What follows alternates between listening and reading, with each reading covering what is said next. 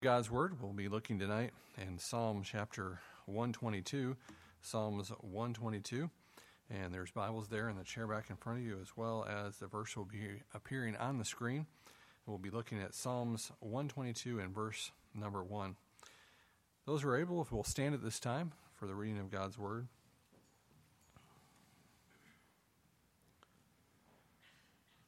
Psalms 122:1 says, I was glad when they said unto me, let us go into the house of the Lord.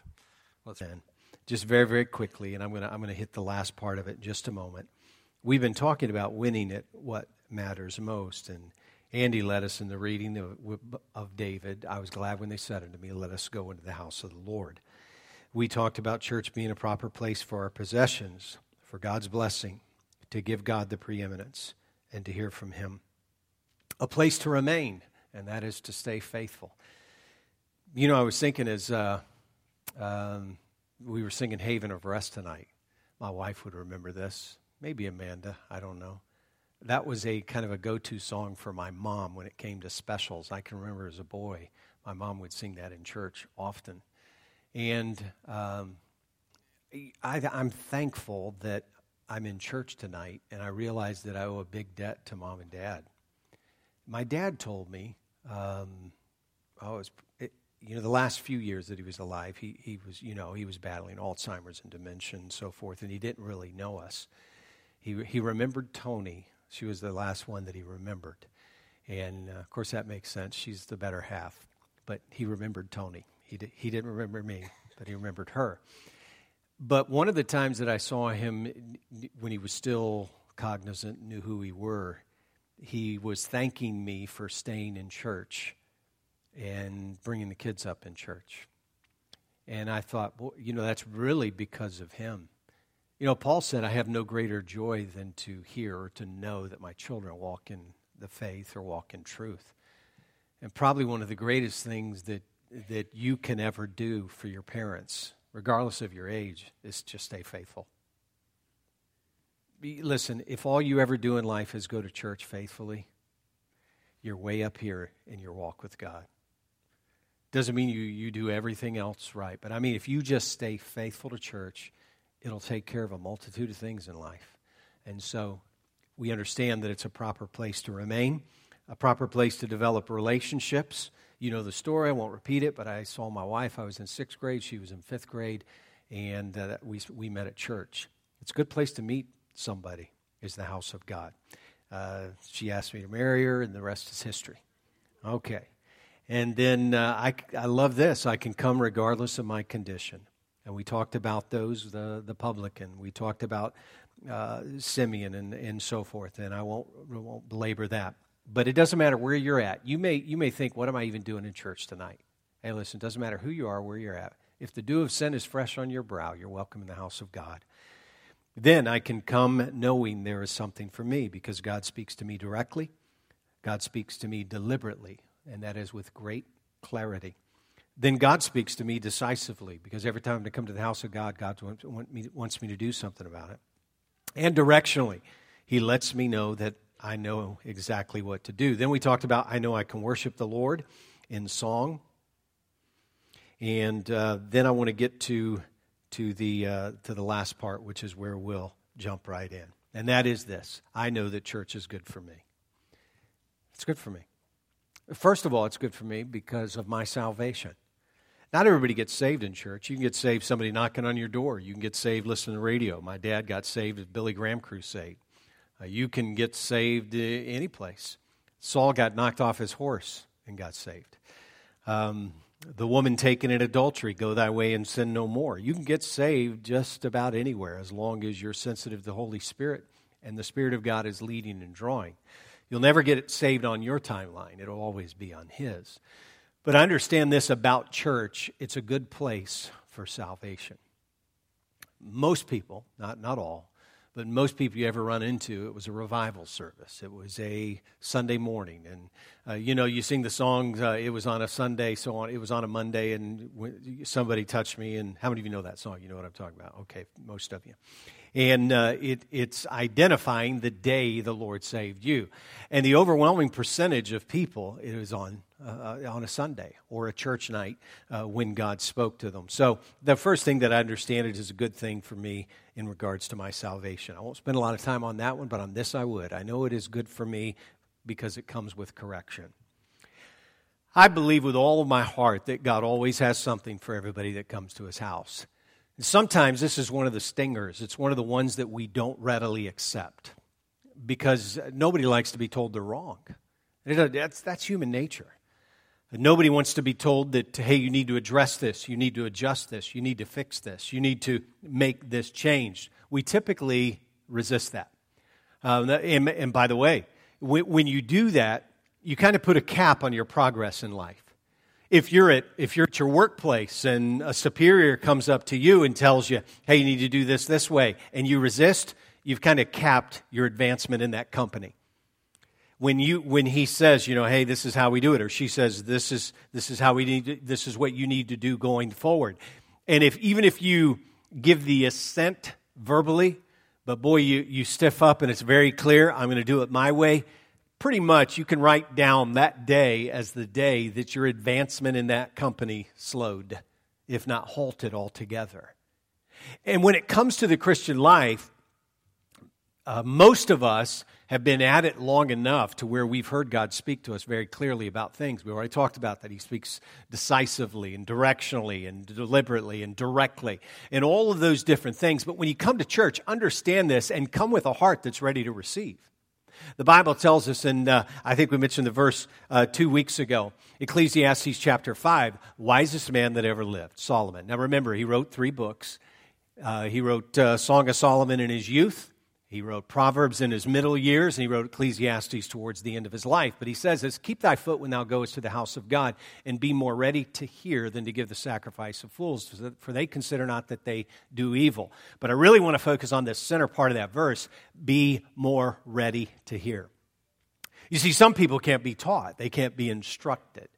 The Bible says a scorner heareth not rebuke. You ever met somebody who knew everything, and so you could never help them anyway? They have an answer for everything. They have an excuse for everything. And no matter how you try to teach them about something, they just can't be taught. And by the way, when you come to the house of God, each and every one of us, several people this morning said to me, boy, that was just for me. And I was thinking, well, the Lord really used that for me. I mean, the message this morning was a help to me. And I hope it was a help to you as well. But my point is, when you come to God's house, be ready for God to bring correction, because nobody here tonight has it all figured out. None of us do. We're all works in progress. And so when God begins to correct me and God begins to rebuke me, I've got to say, speak, Lord, thy servant heareth, or I fasten and stiffen my neck. The Bible says, he that regardeth not reproof shall suddenly be destroyed, and that without remedy. In other words, when you say, I'm not listening, I'm not paying attention, and it doesn't matter what God says, I'm going to do my own thing. It's like Jonah. Jonah was continually reminded, don't go there. But he continued to go down, and he compounded every decision with another bad decision, another bad decision, another bad decision, and God made a fish with his name on it. That's exactly what he did. And so when you come to the place in your Christian life, be very, very careful about this. Know that it's good for you, because it is a place where you get corrected. If you're looking for a church that makes you feel good about what you're doing, you're not really looking for a church. Because if you want God to speak to you, you've got to be willing to say, hey, Lord, help me when I'm wrong. And let me hear it when I'm wrong. And by the way, easiest messages to preach are always those that are loving and kind and all of those. Those are very easy to preach. But even in the midst of those, sometimes God can take a word and a thought, and the Holy Spirit can begin to work on your heart in a very different way. And if it is correction, don't resist it. Don't be reluctant to receive it. Be ready to receive it. Be thou more ready to hear than to give the sacrifice of fools. So we know that it's good for me in regards to salvation. It's good for me in regards to correction. Then thirdly, it's good for me in terms of instruction, and that is teaching. God, teach me. Don't ever get to the place where you think you know it all already. Or don't ever get to the place where you think, thank you, Lord, for saving me. I reference this often. Thank you, Lord, for saving me, but I'm good, and I'll take it from here. Because when you head down that road, you're setting yourself up for failure. You're setting yourself up for trouble. It is that same attitude where I can't be taught, I can't be instructed. I've taught for a number of years. My wife is now in her, well, I won't say how many, but she's been teaching for a while because she started teaching very young. My wife she's a great teacher. And she and I have talked about this before, but it's awesome when some of you that have had her in class, would you say she's a great teacher? Julia, would you say that? Kylie, see, they're smiling. And others I know. But it is such a delight when you are teaching a student and the light clicks on and they are hanging on to everything. How do you think God feels when He brings instruction into your life? And He shows you something. It might be through the reading of God's Word on your own. It could be through a Sunday school lesson, a connection group meeting. It could be from some influence or something that you're reading. It could be from a service. It could be any number of things. But God shows you something. He says, I'm going to give you some instruction. I'm going to help you for this. I'm going to help you for that. And it may not be what you necessarily want to hear, but it is instruction. And boy, we're better off when we heed that. So I know it's good for me in regards to salvation, in regards to correction, in regards to instruction, and then fourthly, in regards to direction. Because what it does is it starts changing what I was doing and tells me I need to make this change. It's that we use the old analogy of the GPS. And now, man, I remember when we had those GPSs that you would mount on the dash or wherever, and now those kind of gone because most people just use their phones for everything.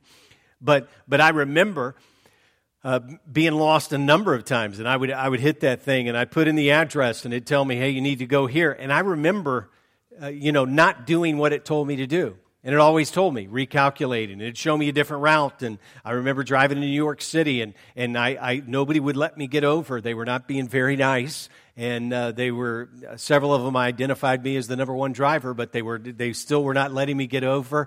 And so here I was, and I missed my turn. Some of you didn't even get that. That's okay.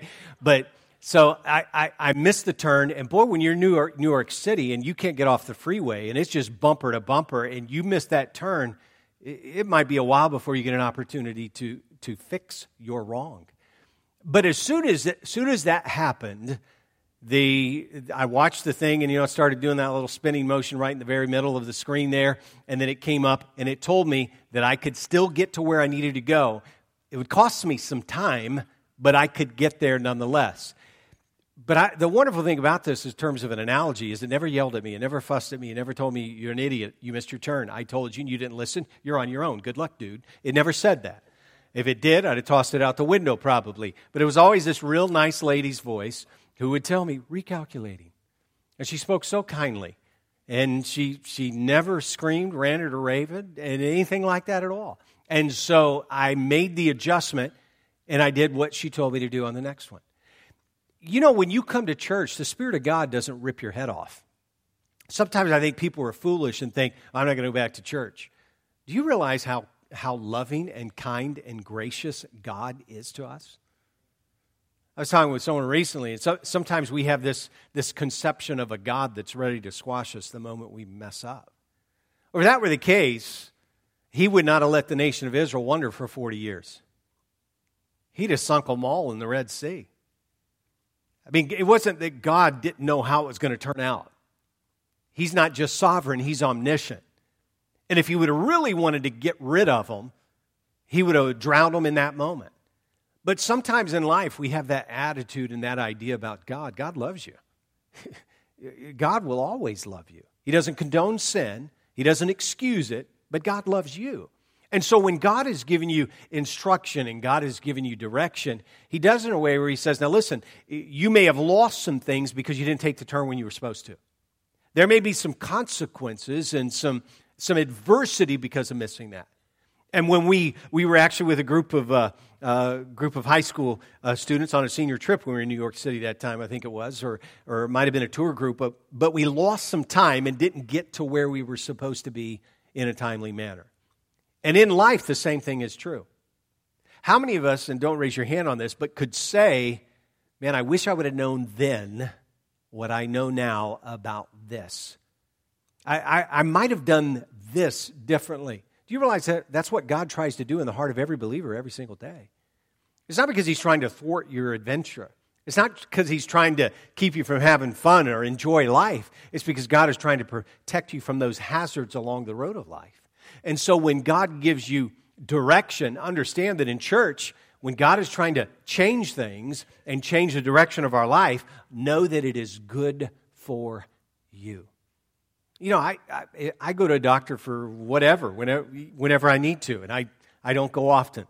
My dad always said, stay away from hospitals. People die there. That's what my dad used to always say, and I know some of you work in the medical field, and don't take that as an indictment against you, but my dad wouldn't go to the doctor for anything. He just didn't like to go. Some people go for everything, but my dad kind of shied away from them. But when I go, I don't sit there. I had an appointment this past week for this knee, trying a couple things, and I didn't sit there and say, nah, you don't know what you're talking about. I mean, this guy's been to school. He's an orthopedic surgeon, and he's telling me, you know, we got this and we got this option. These are a couple things we could do. And a lot of people probably need this, but I know better. I mean, after all, I read an article on Wikipedia. I mean, I'm pretty scholarly, and it's factually based. No, I listen to the guy, and he says, well, you've got this, and he's showing you those images of your MRI and ultrasound and all that. He's putting them up there. He said, well, this is this, and this is this. And I'm thinking, I don't think that's what you say it is. I think that is this. I'm not going to do that. If I did that, the guy's probably looking at me like, what are you thinking, man? Sometimes when we come to church, that's almost how we treat God. God's given us direction. You know, that's probably true for most people. But I'm different. But I believe I'm the exception. And so when it comes to the house of God, I know that it's good for me in regards to salvation, correction, instruction, direction, and then fifthly, in regards to comfort. You know, one of the best things about the house of God is when you're going through a tough time. It's God's people. David knew that. David knew that it was a place where he could find refuge. I've said this, I've heard this said many times over the years. Without the house of God and the people of God, I don't know what people would do. I remember many times over the year or so that Rebecca was in the hospital, how many times our room was flooded with people from church. And sometimes, we had people stop who were pastors in the area who had just heard about us. I'd never met in my life. And they said, hey, I heard you're a pastor. I know so-and-so who knows you. So we just wanted to come by and say hello and have a word of prayer with you. Complete strangers, except for the one connection that we have in the bond of fellowship with the Lord Jesus Christ and other believers. You know, one of the best things about church is you. And it's the ability to provide comfort when you're going through tough times. On any given Sunday and on any given Thursday, somebody here is going through something. And God put you in a group. The world, and secularly and culturally speaking, they call it a support group. You know, they would ask us, I remember them asking my wife, do you all have a good support system? And I know they meant well, and they were trying to establish one if you didn't have one. I remember so many times we would be in our room, and of course Tony stayed with Rebecca every single day, but there would be people just coming every day. And I'd feel so terrible for sometimes seeing a neighbor, someone in a hospital room, and nobody ever coming. Many times my wife and I would see those families and parents, and we'd talk to them in the waiting room and had an opportunity to present the gospel to many of them. And I remember that, but I thought, man, what would you miss by being out of church? And I'll tell you, one of the biggest things is it's a place where God can comfort you. Hey, let me say this. Do you realize that one of the reasons you go through what you go through is so you can be a comfort to someone who's going to go through what you're going through? One of the biggest reasons. Whereby we may also comfort them. You see, sometimes we focus on our hurts, our wounds, and our wrongs, and all those different things, and we think, well, I can't believe this is happening to me. Hang on. It's not about you. What God is going to do is He's going to get you through it. And then there'll be someone that you will come in touch with. Someone that God will bring across your path, and you'll be able to be a comfort to them. But if all we ever do is make the problem and the trouble about us, we'll never be able to provide comfort to anybody else. And if we never allow God to give us comfort going through those things, we will never be able to provide comfort to someone else. You know, sometimes the Bible talks about, we use the example there of Israel, who He references as Rachel there in the Gospel of Matthew, during the Herod's edict and the slaughter of the innocents. And the Bible says Rachel would not be comforted. There are sometimes people who go through something and they refuse to get past it. They refuse to get over it. And I'm not minimizing what it is. I'm just saying they're just there. And because they stay there, they never experience the comfort that God wants to get them through it with. And by that token, they will miss every opportunity to comfort someone who goes through that. Do you realize everybody in here is a broken vessel that God has put back together? We're all stories of grace. We're all stories of God's mercy. And when you go through something, understand this. I was talking to Brother Sisk when he was here. And I mentioned a missionary that he knew who had written a book. And the title of the book is Suffering, the Saint's Highest Calling. And the missionary's name is Randy Pike. And just a tragedy and hardship and difficulty. Went to the mission field for over 40 years on crutches. He was paralyzed for a period of his life as a teenage boy, as a football player. And he traveled to South Africa and Australia and planted churches. He was the first Baptist missionary to Australia many, many years ago. But he wrote the book, The Saint's Highest Calling, Suffering. And he makes this statement in the book. He says, God never wastes human suffering. And so whatever you're going through, it's not about you. It's God doing something for the body of Christ. And He's wanting to use you to help accomplish it. You know, when you start to flip it and look at it that way, you think, God's wanting to use me for this? So I'm going to be able to help somebody because of this? And it changes our entire attitude towards whatever is going on in our life. Because church is one of the greatest places for you to find comfort for whatever you're going through. Because the Holy Spirit is there. And because other believers are there ready to give comfort. And I finish with this last one. I know it's good for me because it's helping trouble. Man, there's been a lot of times when I've come to the house of God in trouble. I like David's praying. David is a get to the point. David is, Lord, save me, I'm in trouble. Sometimes people can wax eloquent in their prayers. David doesn't often do that. Now, he can, and he boasts, and he'll take an entire psalm and do nothing but brag on God. You know, it's like Peter. Waves are crashing. He steps out on the water. He said, if it's you, Lord, I'm paraphrasing here, of course. He said, if it's you, bid me to come under the water. Jesus simply says, come. And he steps out, and he starts to sink. And as soon as he starts to sink, he doesn't go into great lengths of how God delivered the nation of Israel across the Red Sea. He doesn't talk about David's triumph over Goliath. He doesn't talk about Shadrach, Meshach, and Abednego surviving the fiery furnace. Daniel in the lion's den. All that's wonderful. And there's nothing wrong with praying those things and reminding God about how good He is. And sometimes it's a good thing for us to brag on God. You know what Peter said? Help! That's not the exact word. Probably in the original language, that's about how it came out. Save me! And you know, sometimes in your prayer, you come to the house of God and you're so desperate for wherever you're at, and you simply say to the Lord, I'm in trouble. I've blown it. I've done wrong. Or maybe I'm just hurt. Maybe I'm just struggling. And I need you. A lot of places you can go for help. But there is no place like God's house. When you're in trouble, I always tell people this. Sometimes I'll visit someone. I can't think of anybody here in our area that has happened, but I can remember in the past, and they would say, well, I'm leaving church, or I'm getting out of church, and I've made that decision. But I always tell them this. No matter what happens in your life, know this. You're always welcome in God's house. I don't want anybody to ever think, hey, listen, I can never go back there. Really? You never want to feel that way about the house of God?